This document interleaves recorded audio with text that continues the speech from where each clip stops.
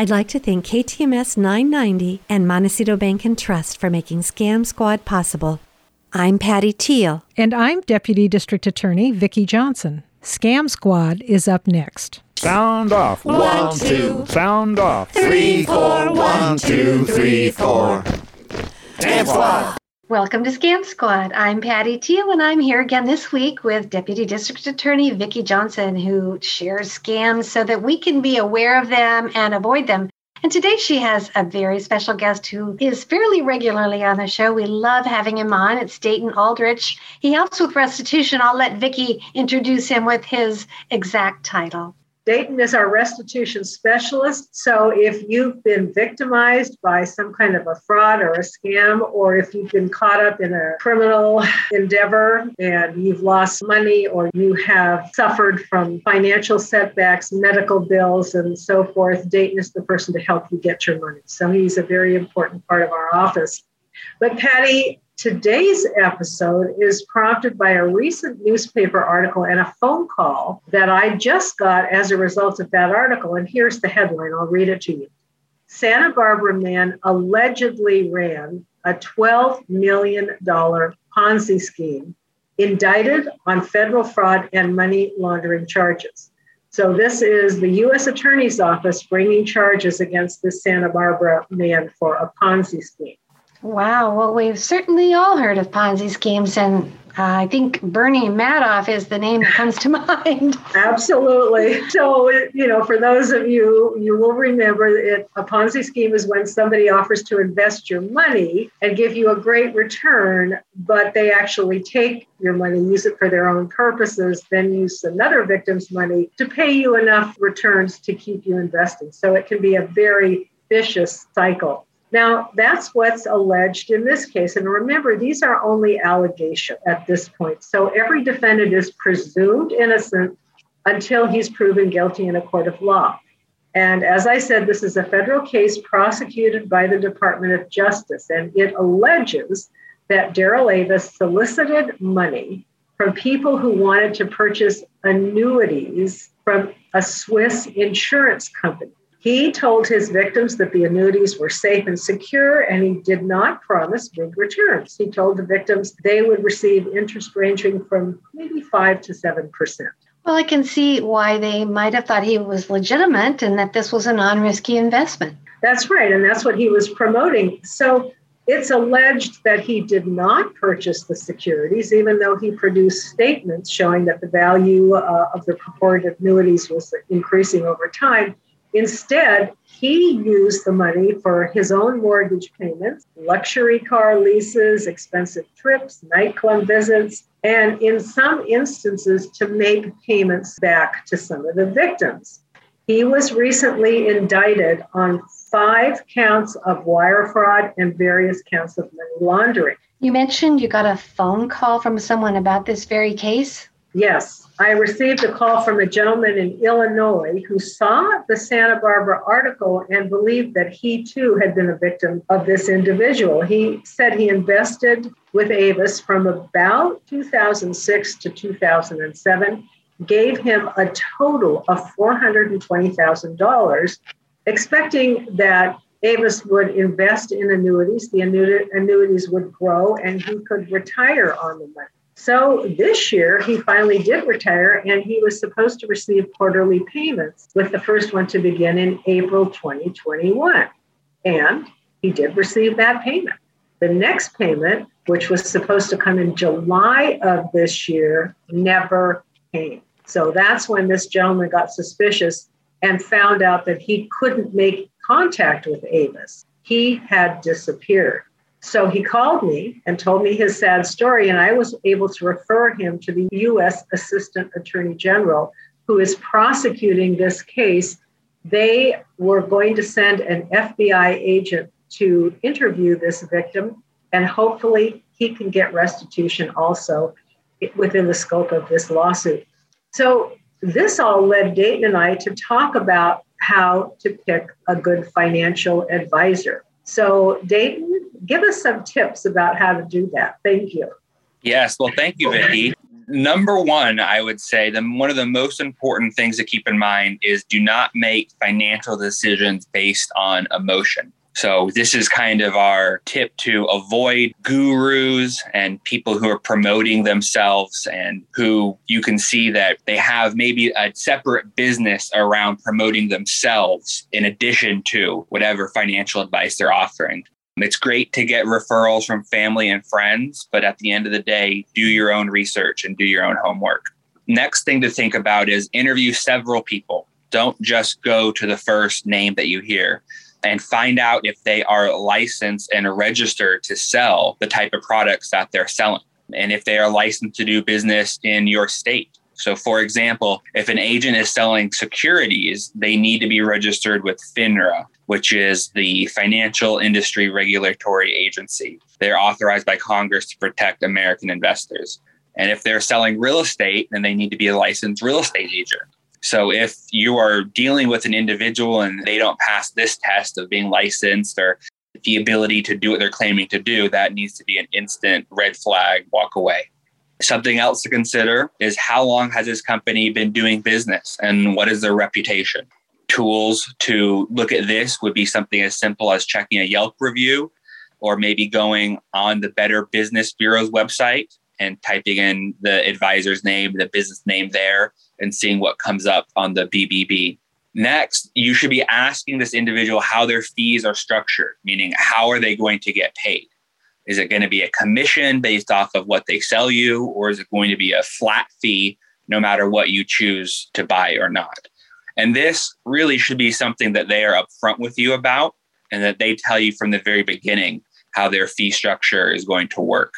And again, if they're not upfront with you from the beginning, that would be a red flag. Make sure that you understand the services that are going to be provided and the investments that are being offered. If you feel like you're in over your head because you simply don't understand the terminology and the terms of art that are being used, maybe it's time to pump the brakes and do a little bit more research before you commit. Next, ask what type of rate of return you can expect. And then how does that compare with a well-established local firm's return rate? Is there a vast difference between what this individual is offering you and what you might be able to walk in off the street to a Morgan Stanley or another type of firm and just get from them? If there's a vast difference between those two numbers, you want to know why and what are the risks? What are the risks with going with this financial advisor? Another really important thing that came up in the case that Vicki was talking about is communication. How is this person going to be communicating with you about your investments? How often will they be communicating with you? Will this be by email, by phone call, by mailed statements? These are all questions you want to know before and not at the end when suddenly it's been a couple years and, hey, I haven't heard from this person. How am I supposed to get in contact with them? Another thing is who holds the money? Is your money being held in a bank account by another third-party trusted financial institution, or is your money being held in the advisor's personal bank account? And that has its own risks. You need to know the answers to this ahead of time. And lastly, the most important thing to remember is if it sounds too good to be true, then it probably is. That's the case. I know. I do too. That's so often it is the case. We've said that over and over again. Over and over. Gosh, what great advice, Dayton. That really is very helpful. Thank you. It is. Thank you so much, Dayton, for doing the research on that and putting that together. We appreciate it. We do. Yes. We hope you'll join us again soon. I'd love to. Okay. Take care. Bye-bye now. Bye. So, Vicki, I hear you have a special guest with us today to share good news. I do indeed. This is my friend Jeannie West, who is the Community Engagement Manager at Hospice of Santa Barbara. Patty, if you recall, last week, my good news was that the Department of Justice was beginning its third distribution of forfeited funds to compensate victims of fraud that had been facilitated by Western Union. So this was the third batch that they were sending out of funds collected from Western Union to reimburse victims of fraud that had used Western Union to send off the money to fraudsters. Well, our own Jeannie West got caught up with a fraud some years ago, as I recall, and she is here to tell us the end result of that whole event. So, Jeannie? Yes, every now and then a little sun comes out after the rain, as they say. It was in 2009 that I had the misfortune of falling prey to one of the Craigslist scams. Some items from the house, one of which was a lift chair, one of those recliners that lifts you from sitting to standing position. Strange as it seems to me, that was the first item of interest that came through an email saying, "Oh, I am so interested in that chair. I hope it hasn't been sold yet." And the person went on and on, indicating that they had a disability. So my little heart's pounding, thinking, oh gosh, it's going to go to the right person. I just know it. So the individual said, "May I send you a check?" I said, "Well, I'm not really wanting to take checks." Well, it seemed as though there was no way the person could get the item without sending a check. So sure enough, the check comes in the mail for, I believe, $2,000. And then I get a panic email saying, "Oops, mistake. The bank sent my entire payroll check and they were only supposed to send $600. Of course, very honest person that I am, saying, "Oh, yes. Of course I have the money and of course I'll send it back." Warning. Mm-hmm. Guess how the send it back was supposed to happen? Wire it. And wire the entire amount, less the amount of the chair, to this person at a different location. I mean, audience, I have to tell you, every warning signal was there.